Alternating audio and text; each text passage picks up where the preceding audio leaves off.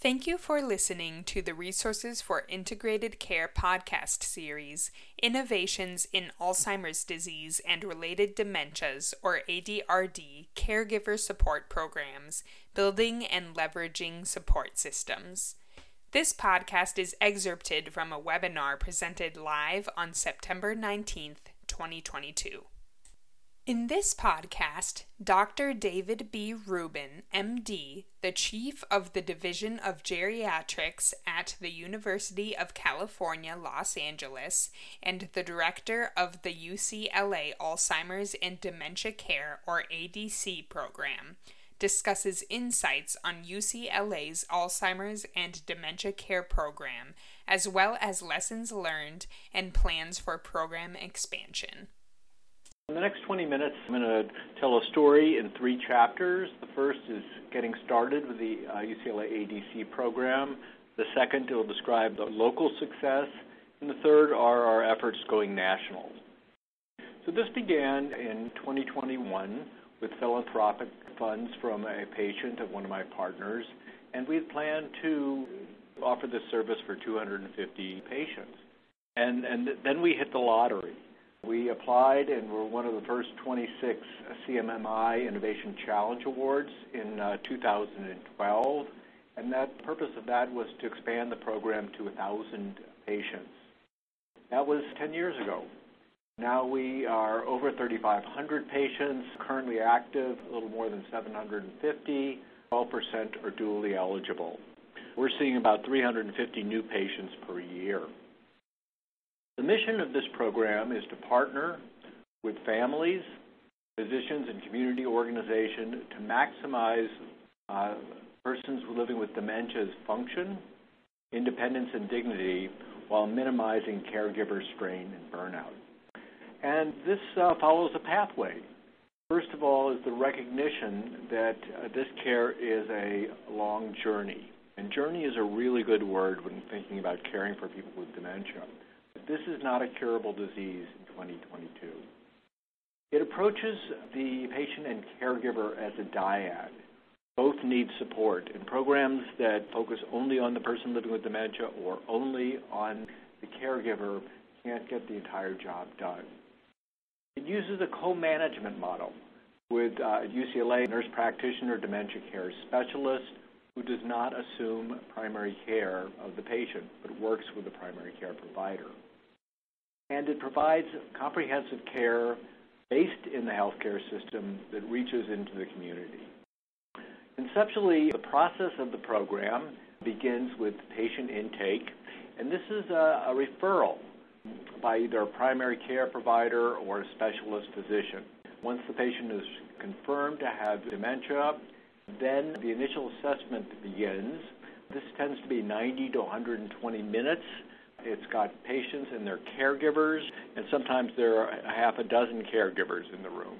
This is where the dementia care specialist begins to get involved, and with the person living with dementia and caregiver and primary care provider, they create and implement individualized dementia care plans. The dementia care specialist stays involved, monitoring and revising the care plans, and there's a minimum of a phone call every 3 to 4 months. We'll talk about that more in just a moment. We also have access 24 hours, 365 days a year for assistance. We are fortunate that the Division of Geriatrics faculty covers nights and weekends, but obviously during the daytime, the dementia care specialists take their own calls or cover for each other.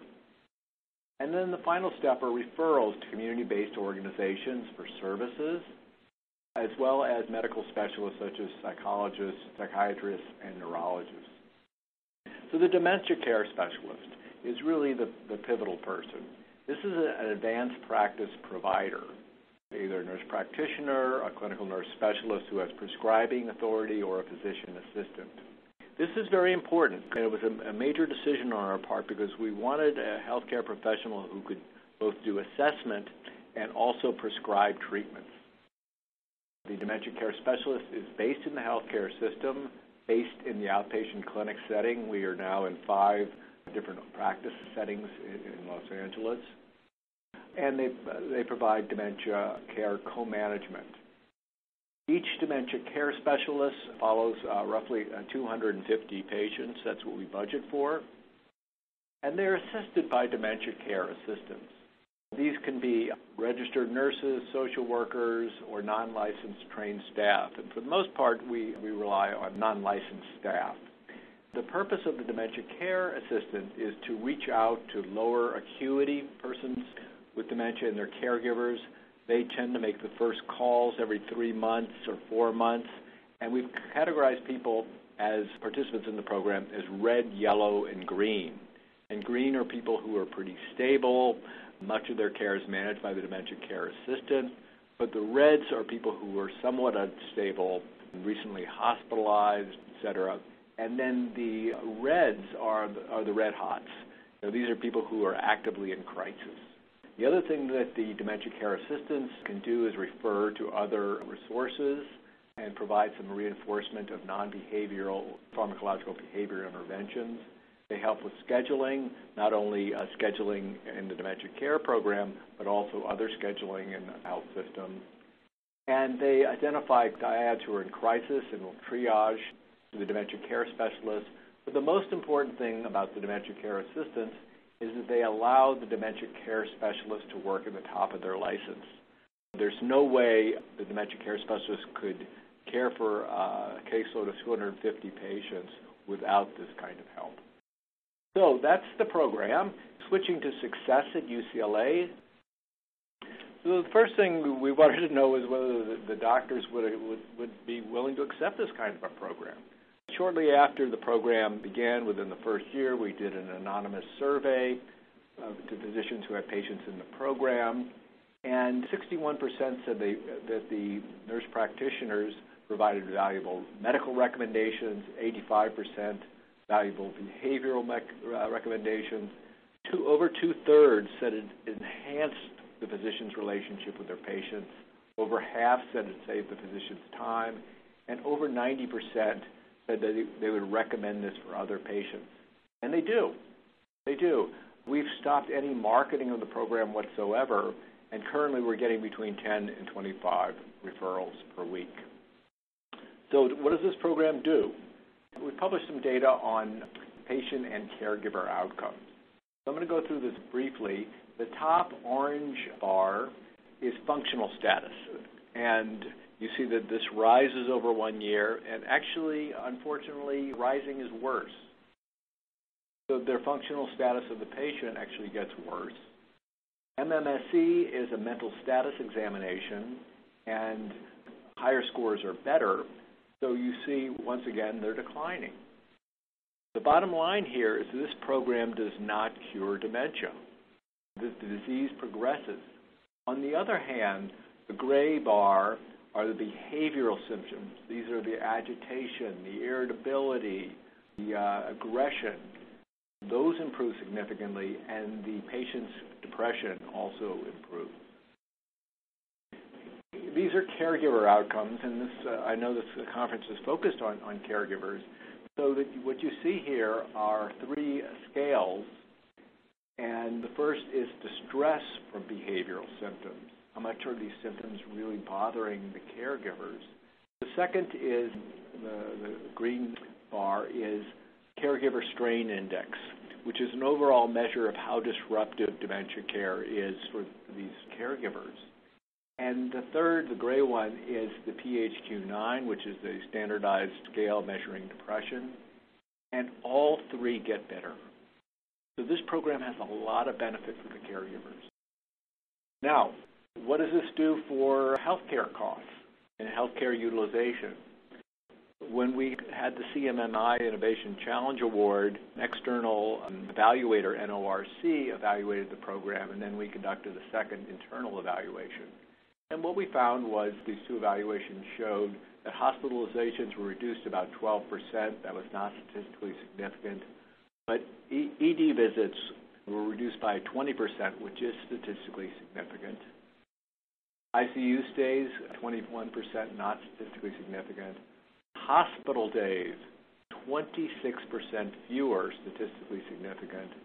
Nursing home placement for long-term care reduced by 40%, statistically significant, and hospice use in the last 6 months increased by 60%.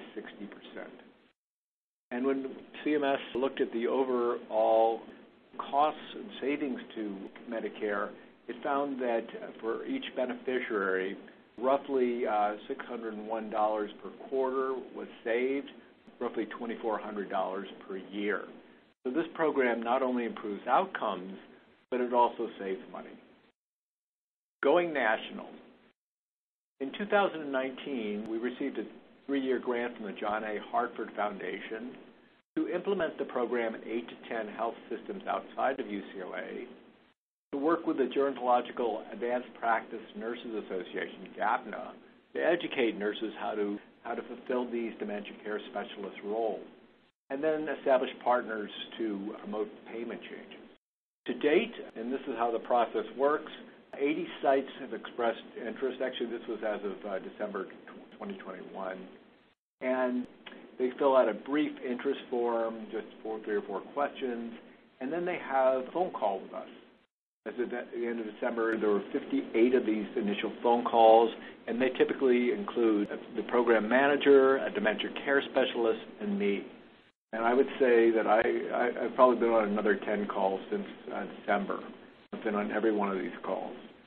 And if they're interested, we send them what we call a readiness assessment form. And the readiness assessment form is about 3 or 4 pages. It asks what their goals for the program are, what kind of resources they can allocate to the program. And this could be filled out in 10 or 15 minutes, but it can't, because this has to be on the basis of discussion with people who are in administration and C-suites about whether they're willing to commit to this kind of program. And then finally, the last step is signing a letter of agreement. The letter of agreement is a formal commitment to implement the program and outlines exactly what the adopting site will do and what the UCLA implementation team will provide. And much of that is training, also adapting the program to local resources and strengths and needs. And that training of the dementia care specialists and the team and the continual adaptation takes up to 2 years. And here we are. These are the adopting sites. We've pretty much all over the country. The ones in red are supported by the Hartford Foundation. The ones in purple are part of a randomized clinical trial. And these are our adopting sites.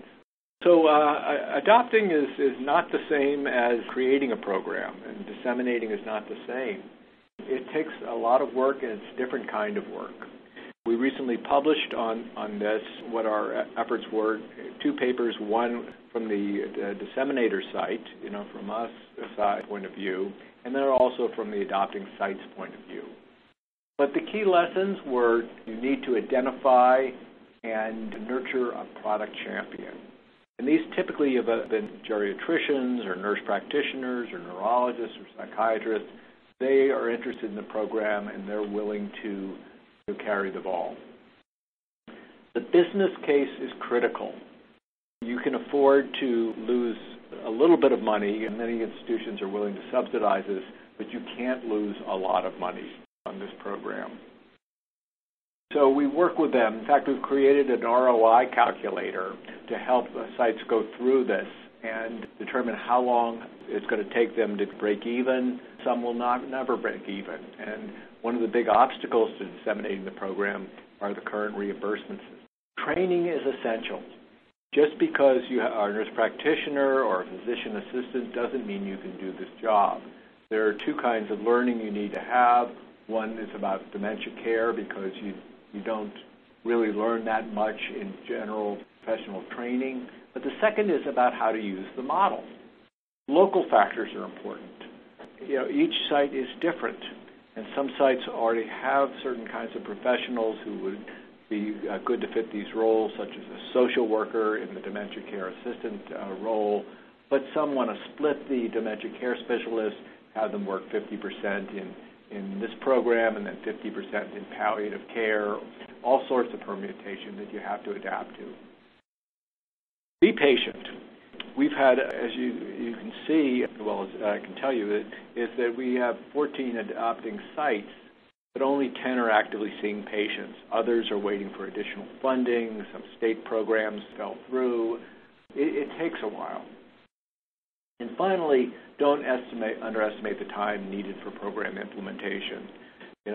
Everybody talks about toolkits, and you just pull a toolkit off the shelf and you can do it. But that's not the case in a program like this. You have to have people trained. You have to have measures of fidelity.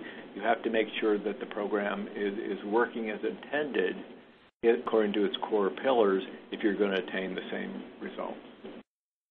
In 2022, at the beginning of this year, we received another grant from the Hartford Foundation to create a dissemination center and to create a national dementia care learning collaborative. We also set a goal of implementing the program in an additional 50 healthcare systems. The Dissemination Center is local here, and what it gives is a menu of options for adopting sites. We focus on the core program with adaptation to local environments, but we also work with them if they want complementary programs, such as memory evaluations. And sometimes we talk with these folks, and the UCLA ADC program is not the right program for them. And in that case, we refer them to other kinds of models, such as the CARE ecosystem and the Benjamin Rose CARE collaboration program. Sometimes they need additional training in geriatrics, and we might suggest that they attend the UCLA intensive course in geriatrics. We also have an ADC ECHO program, Extension for Community Healthcare Outcomes, which we offer in collaboration with the National Alzheimer's Association. And here, it's kind of distance learning. We present didactics and then case presentations, sometimes to as many as 40 or 50 participants from 5 or 6 different healthcare systems.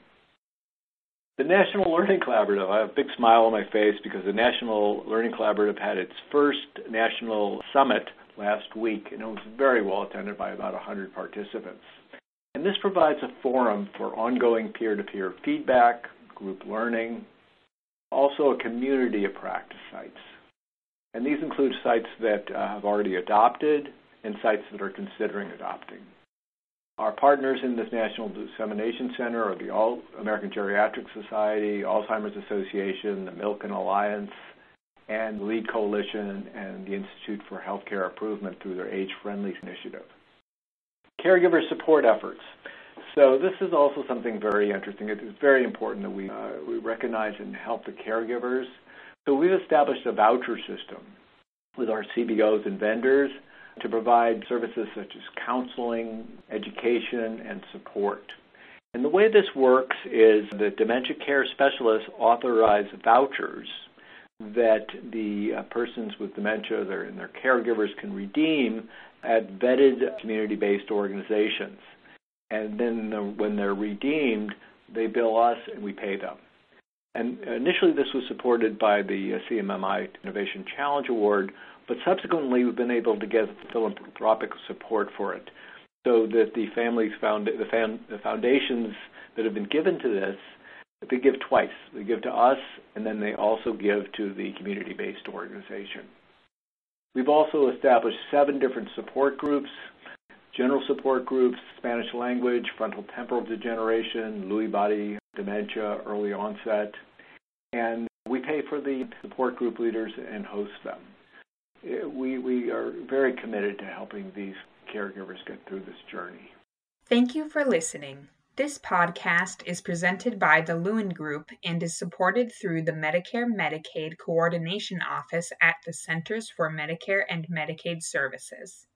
MMCO is dedicated to helping beneficiaries enrolled in Medicare and Medicaid have access to seamless, high-quality health care that includes the full range of covered services in both programs.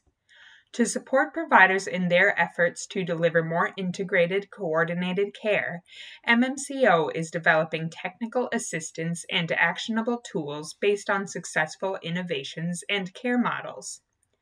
To learn more about current efforts and resources, please visit our website, resourcesforintegratedcare.com.